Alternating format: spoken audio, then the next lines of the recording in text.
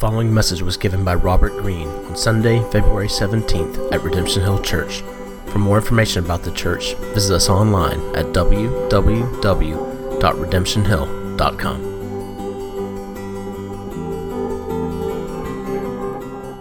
It's good to see you guys. If you want to grab your Bibles and make your way to the Old Testament book of Esther, we're going to be in Esther chapter 2 this morning. Now, as you're making your way to Esther chapter 2, I will let you in on something of my delight. I have enjoyed over the last number of years kind of the rise or the increase in documentaries, television shows, even comedy specials that are highlighting and bringing attention to the challenge that second generation American millennials in particular face growing up in this country with parents who immigrated to America from another country. And these shows and these documentaries, these specials, they're highlighting the tensions of growing up, in some sense, caught between the expectation of two entirely different cultures. Parents who say, when you walk into my house, America ends at this front door. And they're caught living between two cultures and two worlds that often hold out antithetical values, antithetical passions. And there's a desire on one hand to honor and appreciate, respect, and live in the values and the culture of one, but there's this enormous draw by this other world and this other culture that you find yourself in, much easier to navigate than even your parents are able to navigate it. And it holds out certain promises, and it holds out certain expectations, and it holds out certain values. And there's just this wonderful rise in media in all forms between these second generation actors and actresses and comedians that are highlighting this. And while no one would look at me with my blonde hair and blue eyes, white American male upbringing, and say that I have any understanding of what that must be like being caught between those two worlds of expectation and disappointment, and you're probably right when it comes to those things. But as a follower of Jesus, there is an acute sense in which you and I know what it is to be caught between the expectations and the values of two competing worlds, of two competing systems, vying for our hearts, vying for our attention, shaping the way we understand who we are. There is a world that we live in that holds out a set of promises, that operates on a shifting but somewhat deeply consistent standard of values. And then there is the world in which God, by his grace, has brought us into, the kingdom of his Son, Paul says, that he has brought us into through faith in his Son, that shapes us in an entirely different way, that says a different thing about who we are, that holds out different promises, that is built upon different expectations and values. And you and I, as followers of Jesus, we find ourselves also living in the tension of these two cultures, or these two worlds, or these two kingdoms. Our daily life and the decisions we made are going to be shaped, they're going to be formed by one of those two things. And that's not unique to us. It's always been this way for God's people. When God called his people to himself, when God spoke to Abraham and said, "From you I am going to bring a people, and I am going to commit myself to them. I am going to be your God, and you are going to be my people." From that moment, when God delivered his people out of slavery and into the land that he has promised, he gave them his word that would shape their understanding of who they were and how they were to live, how their life was to be lived, that would be reflective of his glory and deeply and joyful for their own hearts and their own lives. Ever since God has formed a people to himself, placed them in the land that he had promised, God's people have been a people caught between two worlds and two cultures. Eugene Peterson, he wrote about it this way: God took his people and he dumped them into the moral chaos of pagan Canaanite culture, a cesspool of vile customs and promiscuity. And the Hebrews needed guidelines on fundamental everyday issues of diet, nutrition, hygiene, disease, animals and agriculture, sex and other aspects of moral behavior. But most of all, they needed worship rituals that would keep them attentive to God's preservation and forgiveness in their everyday lives. A sacrificial system that would replace the abhorrent child-burning sacrifices to the Canaanite god Molech. Did you hear how Peterson talked about God's word being formative to the hearts and the lives of his people as they lived distinct lives shaped by his word in another culture, in another place, to his glory and for their joy? He didn't write about God's word to his people being restrictive on their life, but rather being formative for the life that would glorify God and bring them delight. But you know the story from the promised land of Canaan onward. This was to be how God's people lived, irregardless of where they were. But obedience was rarely consistent. The lure of other cultures, the lure of other worlds, the temptation of other promises and expectations, the way of life of a surrounding world would often prove to be too strong for the hearts of God's people. And they would find themselves giving in and ultimately assimilating themselves into the cultures around them rather than living distinctively amongst them. And God, in different ways and in different times throughout the stories, from the judges to the kings, would bring discipline upon his people for their disobedience. And a time would come, and you may remember if you were with us when we started to go through the first half of the book of Daniel, a time would come when God would use the very surrounding cultures to discipline his people for their sin. And God would allow the Babylonian king named Nebuchadnezzar to come and to take his people into exile in Babylon, to take his people away from the temple, the heart of their worship to the one true God, where his presence dwelled amongst them in the Holy of Holies, away from the festivals and the systems and the sacrifices that God had instituted, away in a sense, even metaphorically, but also physically from the presence of God, into exile for their disobedience. But I want you to catch a bigger picture, and we're going to get to Esther 2 here in just a second. As God allowed Nebuchadnezzar to take the Israelites into captivity in Babylon, just on the other side of the Babylonian borders, the Persian Empire was growing in power and in size. There was a Persian king named Cyrus who was expanding Persia's borders at a rapid pace. And there could only be two kings on the hill in that time. So Cyrus decided that he was going to attack Babylon. And Cyrus, as king of the Persian Empire at the time, did defeat the Babylonian Empire.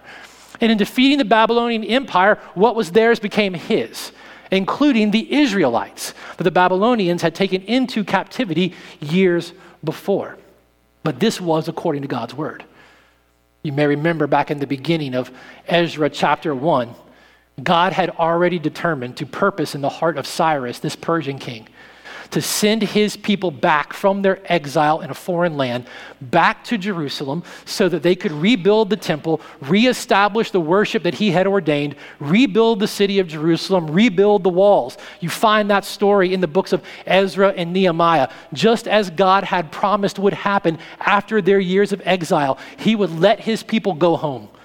And he would provide for them through Cyrus not only the freedom to go back, but the resources needed to reestablish Jerusalem and reestablish the temple. But here's the thing. When that happened according to God's word, when he fulfilled his promise, and through Cyrus released the Israelites back to Jerusalem, not everybody went. There were a couple of waves of Israelites that made their way back to Jerusalem, but there were some who decided to stay in Persia. You see, going back to Jerusalem was going to be hard work. Everything had to be rebuilt. The city, the temple, the walls. Whatever you had known of life in the Persian Empire that wasn't necessarily kind towards the Israelites, but was empathetic to all the nations that they conquered. They were allowed to prosper and to grow and to build while in the Persian Empire. The prospect of going back to Israel, going back to Jerusalem, having to go through all that work when maybe in Persia you have been able to establish yourself and barely have a fairly comfortable life for yourself there, the prospect of going back, even though God has called you back to himself, it was a little daunting. So a number of Israelites stayed in Persia. They didn't go back. They chose to take the path of least resistance. We never really hear much about them. We read Ezra, we read Nehemiah. We know the stories of going back and rebuilding, fighting off the enemies, all of that being done, God supplying, God providing all along the way. But what of the Israelites who stayed in Persia? What are the ones who found life in Persia just to be more comfortable than going back in obedience to God and rebuilding the city? Well, the book of Esther is a slice of life for those that stayed in Persia. While there were waves of Israelites going back to Jerusalem, Esther occurs in between the first and the second wave of those returnees. This is a bit of the story of some of those who stayed in Persia. Cyrus, the Persian king, who would allow the Israelites to go back, he would eventually lose his life on the battlefield. And he would give his kingdom to another king. That king was Darius. Darius, we mentioned last week, led the Persian Empire in a battle against the Greeks, but he wasn't successful. He wasn't defeated, but he wasn't successful. But he too would die.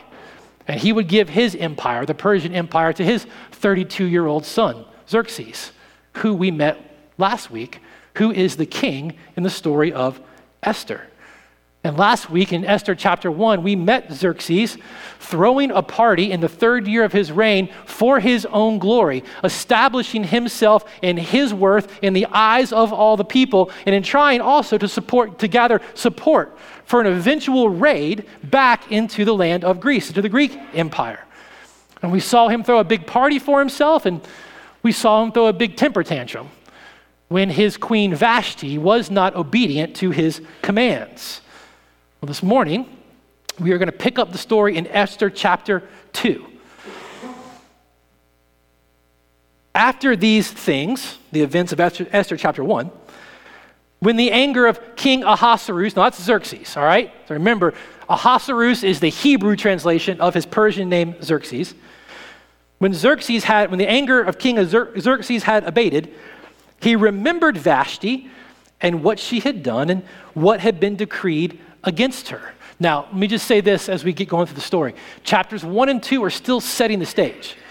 They're still giving us the context for the drama that's going to unfold throughout the rest of the story. And we'll see in just a few minutes, in later verses in chapter 2, we're about 4 years removed from that party and that decree against Vashti. And historians tell us, those who have studied the Persian Empire, tell us that in the chronology of the book of Esther and in the chronology of the Persian Empire, it was in these 4-ish to 5-ish years between chapters 1 and chapter 2 that Xerxes would indeed try to avenge the loss of his father and lead the Persian Empire in a battle against the Greek Empire. It was in these 4 years, and I love to tell the story, but I don't have time. It was in these 4 years that historians believe the great battle of Thermopylae, if you've seen 300, actually occurred. When the Persian army overwhelmed and outnumbered the Greek army, so much so they were said to block out the sun with their 10,000s of arrows, but they were given the knowledge of how to get around and defeat the Greek Empire. And so the Spartan commander sent the majority of the army back to Greece to rally the troops so that they could defend themselves against the onslaught of the Persians, and they did. The Persian Xerxes was not able to conquer the Greek Empire. He was not overthrown by them, but he couldn't conquer them. So he returned home later from that campaign utterly ashamed. Historians say the empire was on the edge of bankruptcy from all that he spent in that campaign against the Greeks, in an unsuccessful campaign against the Greeks. And so here we are in chapter 2, picking up on Xerxes back in Susa after that campaign, sitting here in regret.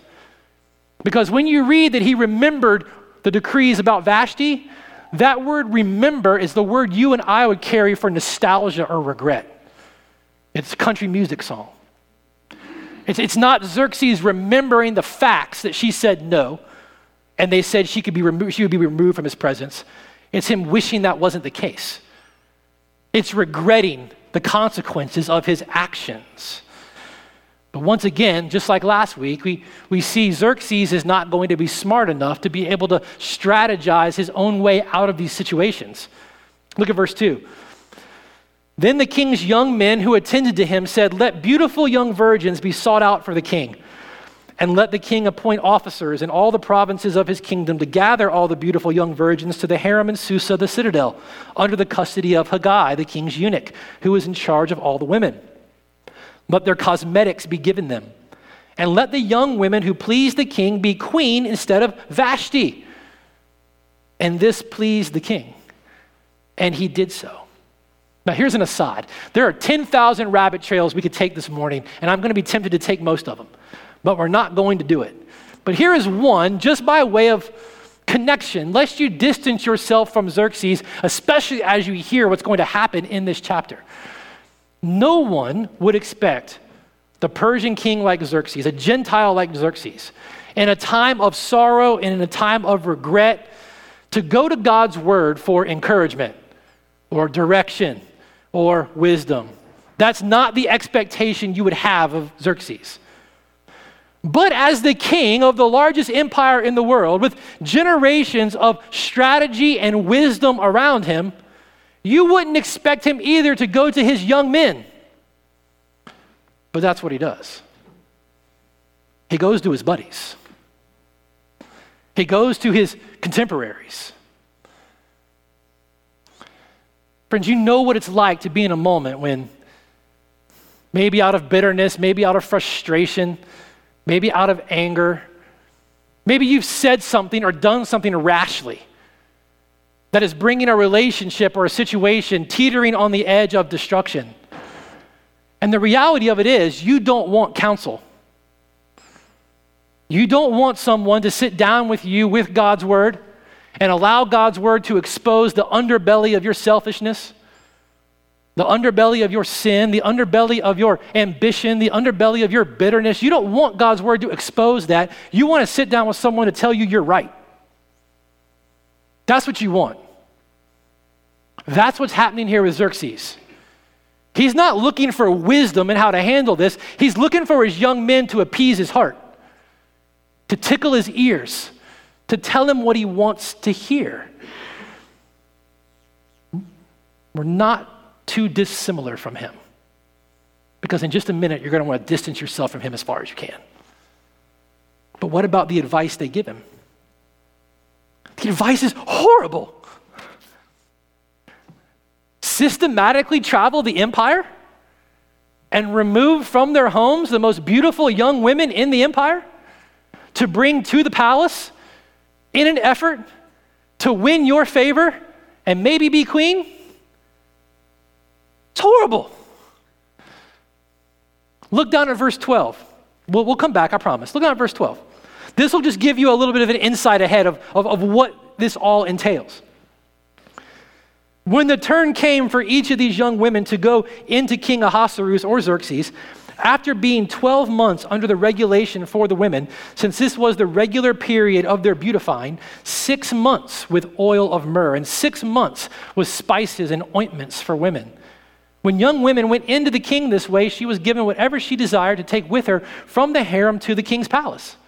So whatever she thought she needed in order to win his favor so that she could become queen, whether that was a certain set of clothes, whether maybe it was a particular musical instrument because she was going to play for the king, whatever she thought she needed to give herself the advantage to win the king's favor, it was hers. So in the evening, she would go in. And in the morning, she would return to the second harem in custody of Shahasagaz, the king's eunuch, who was in charge of the concubines.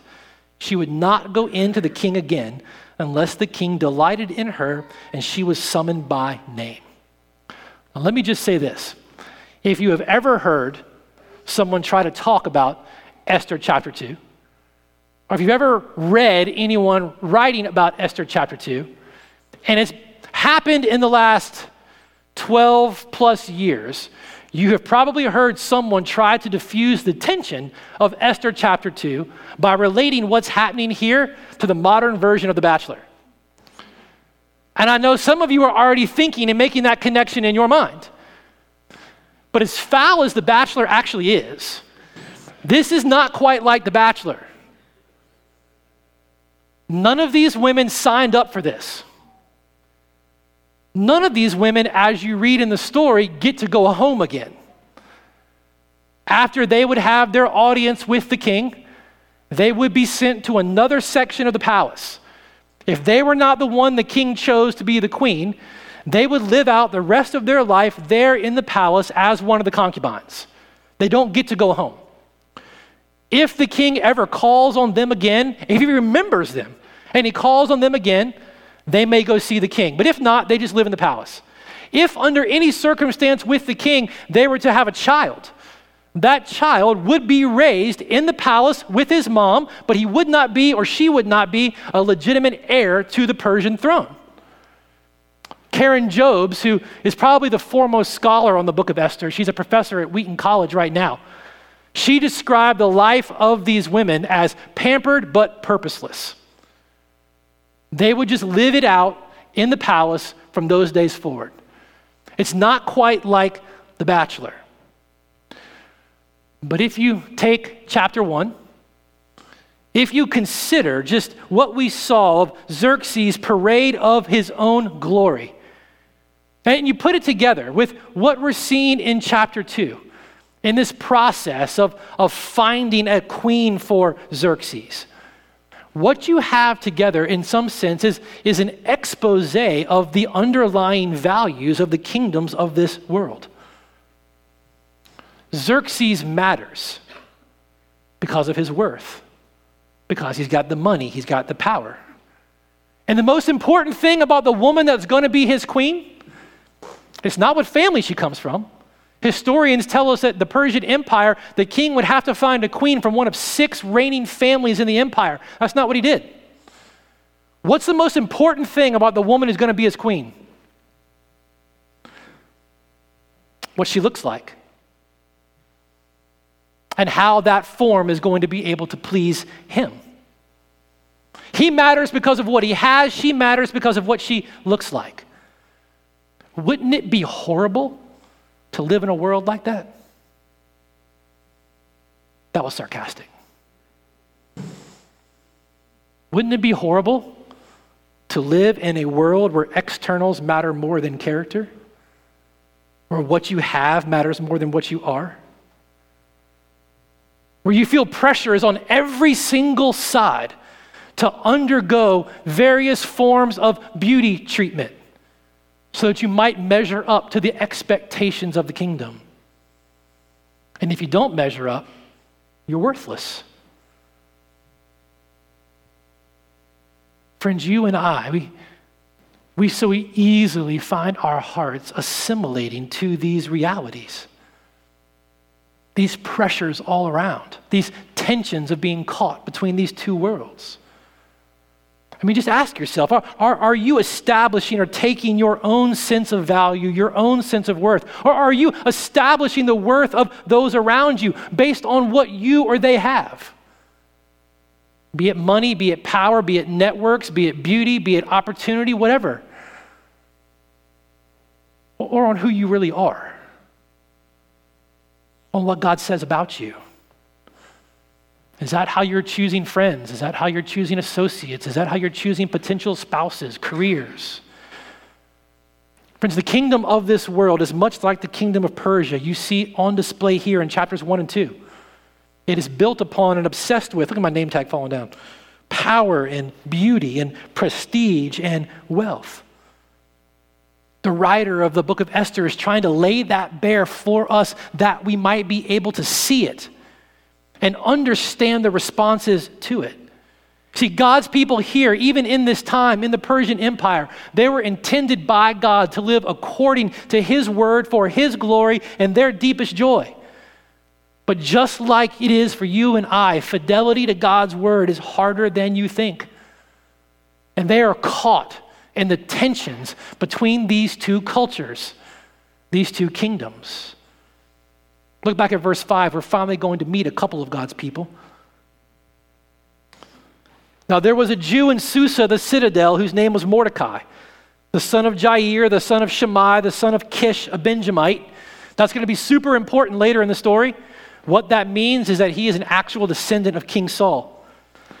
He was son of Kish, a Benjamite who had been carried away from Jerusalem among the captives, carried away with Jeconiah, the king of Judah, whom Nebuchadnezzar, king of Babylon, had carried away. Now, you do the genealogy that the writer just gave you there. What you find is that Mordecai is a late second generation Israelite growing up in the kingdom of Persia. And he introduces us to Mordecai this way particularly because there's something he wants us to understand just from the introduction of Mordecai about him. He introduces us to Mordecai, a Jew in the citadel of Susa, because he wants us to see that Mordecai, at best, is a compromised man. Mordecai is not a Jewish name. It's a Persian name. It's a derivative of the Persian god Marduk. And he's not simply an Israelite living in the city of Susa, like everyone else at the bottom of the citadel having to look up at Xerxes. He's actually in the citadel, in the seat of power and in the seat and area of politics. And so a decade after this is written and the Israelites are hearing the story of Esther, when they hear that verse read, a Jew named Mordecai in the citadel of Susa, it's like fingernails on a chalkboard to them. Because how could he do that? How could he be so compromised? Now, the writer's not saying that Mordecai is a worshiper of Marduk. He's not saying that Mordecai is an atheist. He's not saying that Mordecai is not a worshiper of the one true God. What he's saying at best is that he's compromised. At best, he's one man in one place and another one in another place. But he's not alone. Keep reading. He was bringing up Hadassah, that is Esther, the daughter of his uncle, for she had neither father nor mother. The young woman had a beautiful figure and was lovely to look at. And when her father and her mother died, Mordecai took her as his own daughter. So Mordecai is raising his cousin, Hadassah, or Esther. Again, she's introduced to us in a specific way because he intends for us to understand certain things at the beginning of the story. Hadassah is a Jewish name. Esther is a Persian name. So when you always hear the story of Esther and it's this pretty Jewish name, it's not, it's Persian. She's living in the tension of two worlds, living in the tension of two cultures. And all you know about her is one thing. What is it? She's beautiful. And in fact, doubly blessed. By mentioning it twice there, that's a device the writers would use for you to understand she's doubly blessed.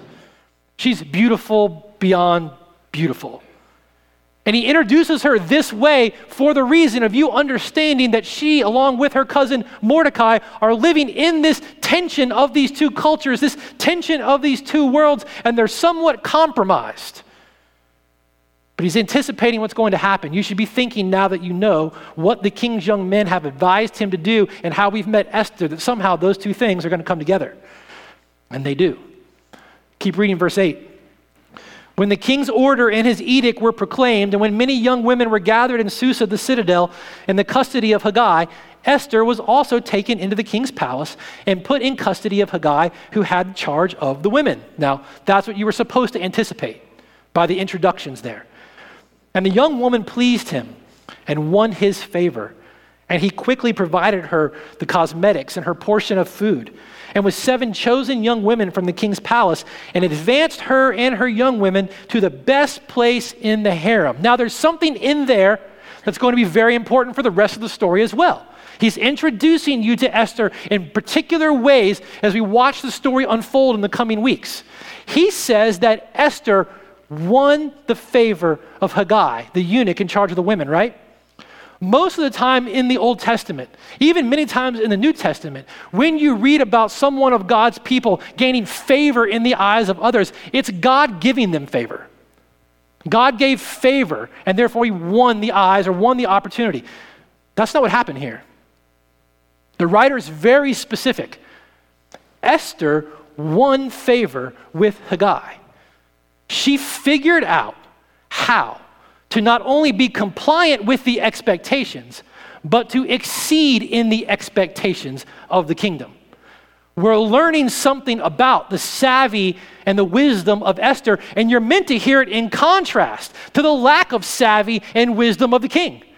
Something about Esther able to win the favor that you're going to see over and over again is going to come into play in the midst of a king who wasn't able to figure out his own way out of his situations. It's going to be important. It's going to come back later. But we also know this about Esther. At this point in the story, she had not made known her people or kindred, verse 10. For Mordecai had commanded her not to make it known.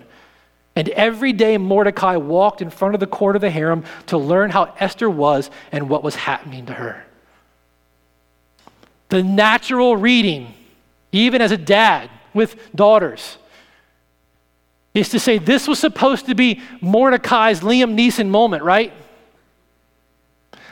I've got a particular set of skills. That's not what he does. And the writer is very specifically painting a very particular picture.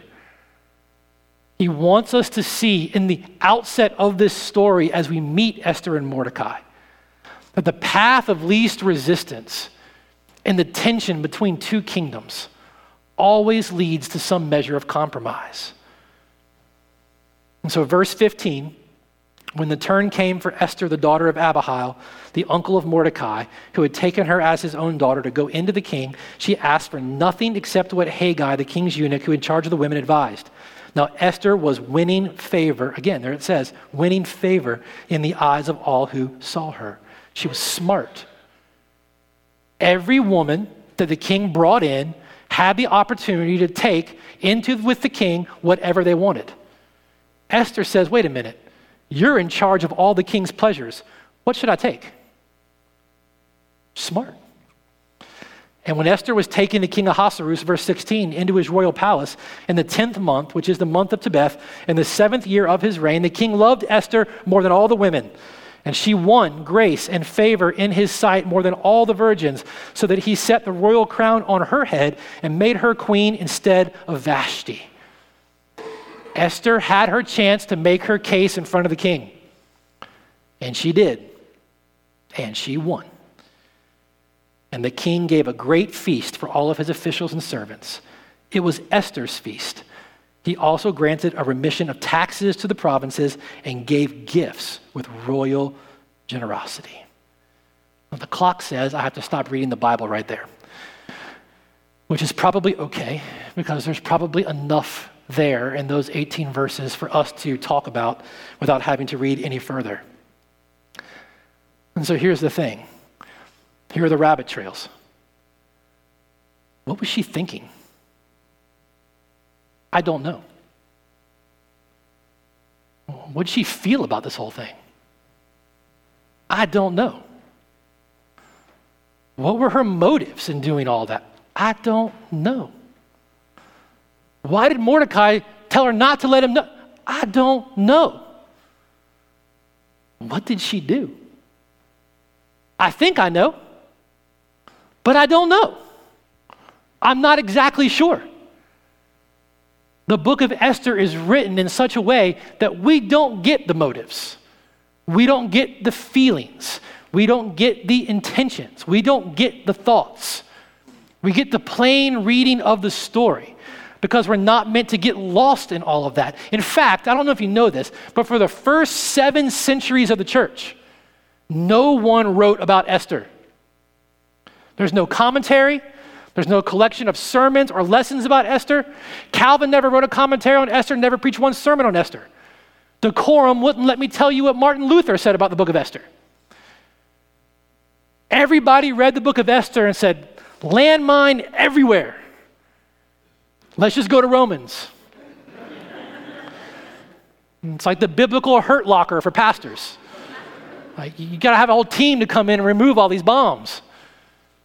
We simply don't know. So many questions in our modern minds rolling around.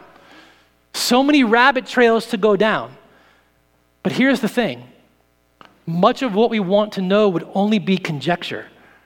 Because when it comes to those things, they don't tell us. But what we do know, like what we do see here, and we know to be true in our own lives, is simply this: the values of the kingdoms of this world are powerful. And we underestimate them to our own peril. See, at this point in the story, what we do know from a plain reading of the story is that Mordecai and Esther are compromised and compliant at best. And here's the thing, I'll just be completely honest with you. That makes theologians on the entire theological spectrum angry. Feminist theologians on the left liberal side of the spectrum, they can't stand Esther at this point in the story. In fact, the hero at this point in the story, who do you think it is? It's Vashti. Vashti said no. Vashti had a voice and Vashti used it. Esther has particular gifts given by God and she uses them exactly as the empire wanted her to. Way over here on this side of the spectrum, everybody's upset at Esther. The expectations of what you would have of God's woman in this place are completely trampled. But over here, on this side of the conservative spectrum, everybody's mad at Esther too, and Mordecai. Why? Well, they weren't the only ones taken into captive that we learn about in the Bible. Daniel, Shadrach, Meshach, Abednego, taken captivity into the Babylonian Empire, the same exile that brought Mordecai and Esther's ancestors. They were given a prominent place in the empire, all the education, all the opportunity, given Babylonian names. But when it came down to partaking of the king's food, no way, no thank you. Lest you think it was anything you gave me that enabled me to do this, no. I'll learn everything you want me to learn. I'll operate the way I need to operate for the success to happen here. But if it violates the worship of the one true God, I'm not going to do it. So conservative theologians are over here reading the Mordecai and Esther at this point, and their expectations of them are completely dashed as well. Everybody's frustrated. Because at best, even if you just do a plain reading of the story and you don't try to get into conjecture into what actually happened while she was in the palace and all those different months and weeks, what we do at least know is that she was given the food and she ate it and she married a Gentile.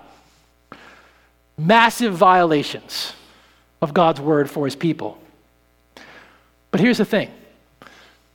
If we stop getting so mad at Mordecai and Esther for just a minute, if we stop getting so frustrated at the expectations that we have as we come to the story, if we stop getting so mad they're not meeting what we think they should meet, we just might find the Spirit of God exposing something of our own hearts to us. And that's simply this: to one degree or another, are you and I not doing the same thing we find Mordecai and Esther doing? I mean, honestly, how deeply do you consider the ways your faith? How deeply, as a follower of Jesus, do you consider God graciously placing you into the kingdom of his Son? How often and deeply do you think about how that is meant to shape the way you live your everyday life, caught between these two worlds and cultures? The tensions and the values and the promises of the world that you and I find ourselves in holding out, and the values, the expectations, the promises that God's kingdom holds out for his people. How often and how deeply do you really consider what it means to be a citizen of the kingdom of God, and what that means as you live your life out every single day, caught between these different expectations? Who am I as I walk out the door? Am I a follower of Jesus, his disciple? Or am I just part of the crowd? When I go to school, am I going to be ethical in the way that I go about my work? Or will I do just what everyone else is doing? As I approach my job, as I approach my coworkers, as I approach those that I'm responsible for, is it just business? It's not personal. Or do the values of the kingdom of our Lord and Savior shape the way we operate? Seeking to love others as we have been loved, to treat them the way we would want to be treated, even if it means disadvantage in the marketplace or a lower profit margin. These aren't just realities that every single one of us as a follower of Jesus has to contend with in the tension between these two worlds. These are tensions the church has to deal with.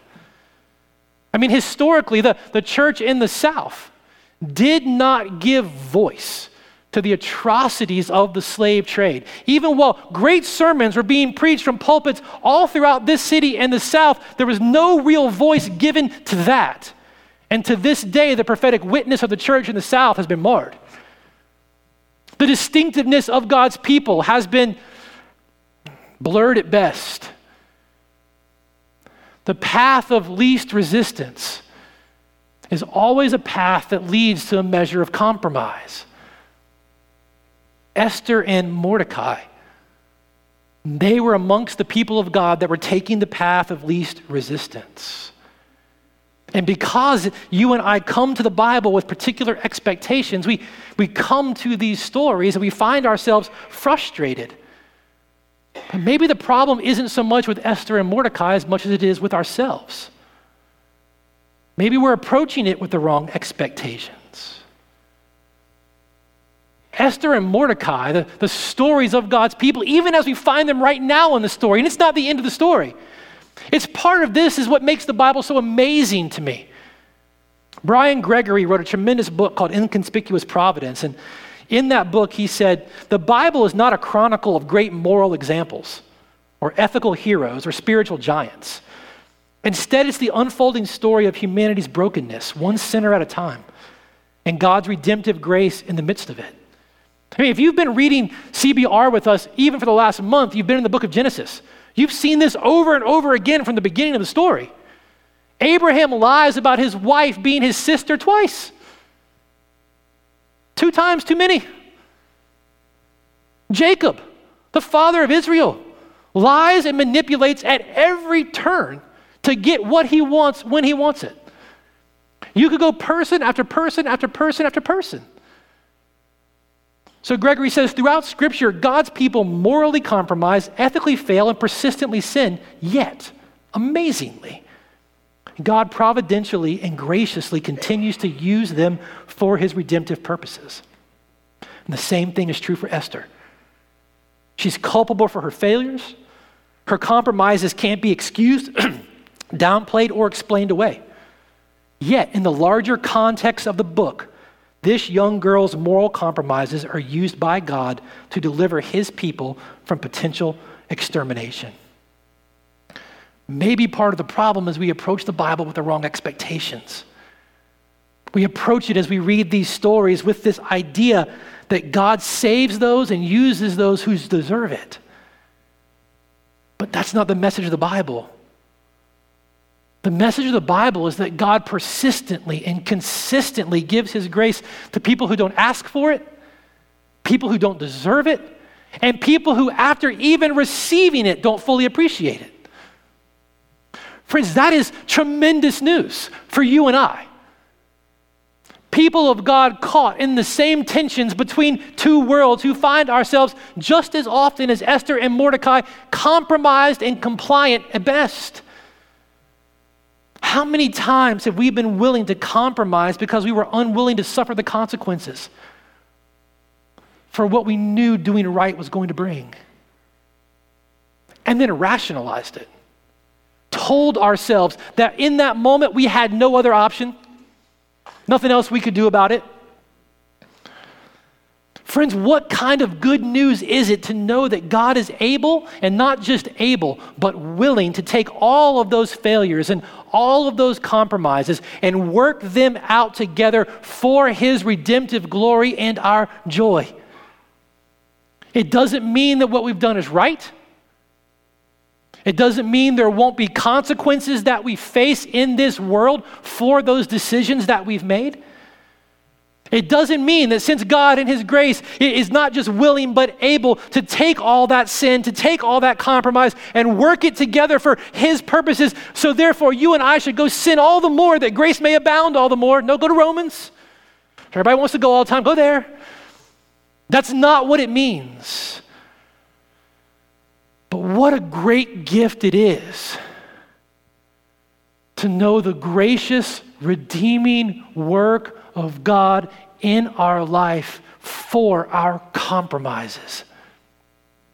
And as you go back and read Esther chapter 2 this week, and you see that all that the kingdom of this world could hold out to Esther, all that Xerxes could hold out to offer her, his queen, as his bride, were just trinkets. Were just items of this world that would eventually tarnish and eventually fade. God holds out this gracious, redemptive promise to you and I as a wedding gift as well. Don't miss these things together in this story. Jesus is not simply a king that we worship. The Bible repeatedly describes the relationship that God has with us through his Son as a marriage. And so when you read Esther chapter 2 this week and you go back and look through it, realize that as you read it, Jesus does not have some list of beauty prerequisites that you and I have to go through, some list of treatments that we have to endure to make us beautiful enough to be able to compete for his love and attention. That's not the kind of king and spouse that we have. You and I often come to him like that. We often think that's the way it works. That God will actually love me if I can do all of these things. If I only looked more like this kind of person, then I would know God loved me. That's not how it is at all. That's not the way our king treats us. He is a king and a spouse unlike anything you can imagine. Read the story this week and see again that Xerxes loved Esther because she was already beautiful in his eyes. But our king, the one who calls us to himself, who takes us to himself, he loves us in spite of our sins, in spite of our flaws, in spite of our lack of beauty. And it's his love towards us that ultimately makes us beautiful.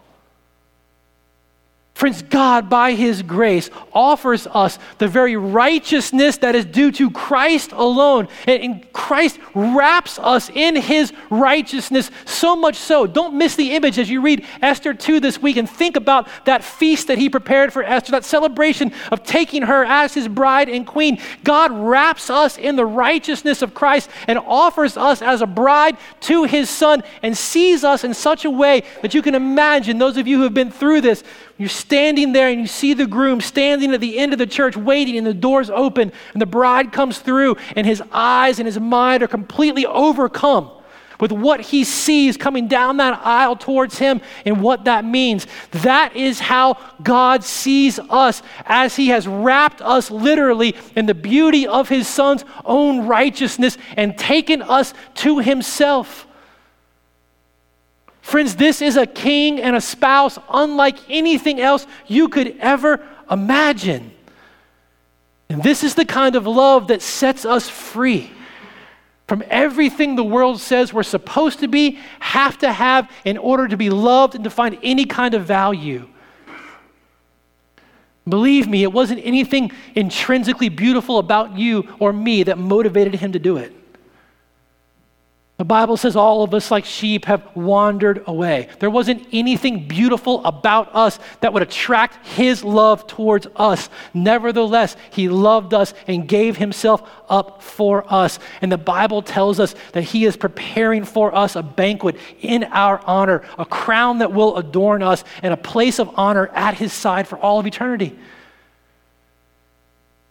Friends, this morning, as we prepare to respond to God's word, as we prepare to receive communion together, being reminded of the body of Jesus broken and blood shed, I know there are many people here who try to carry around every single day a mountain of regret for the compromises, the failures, the sins.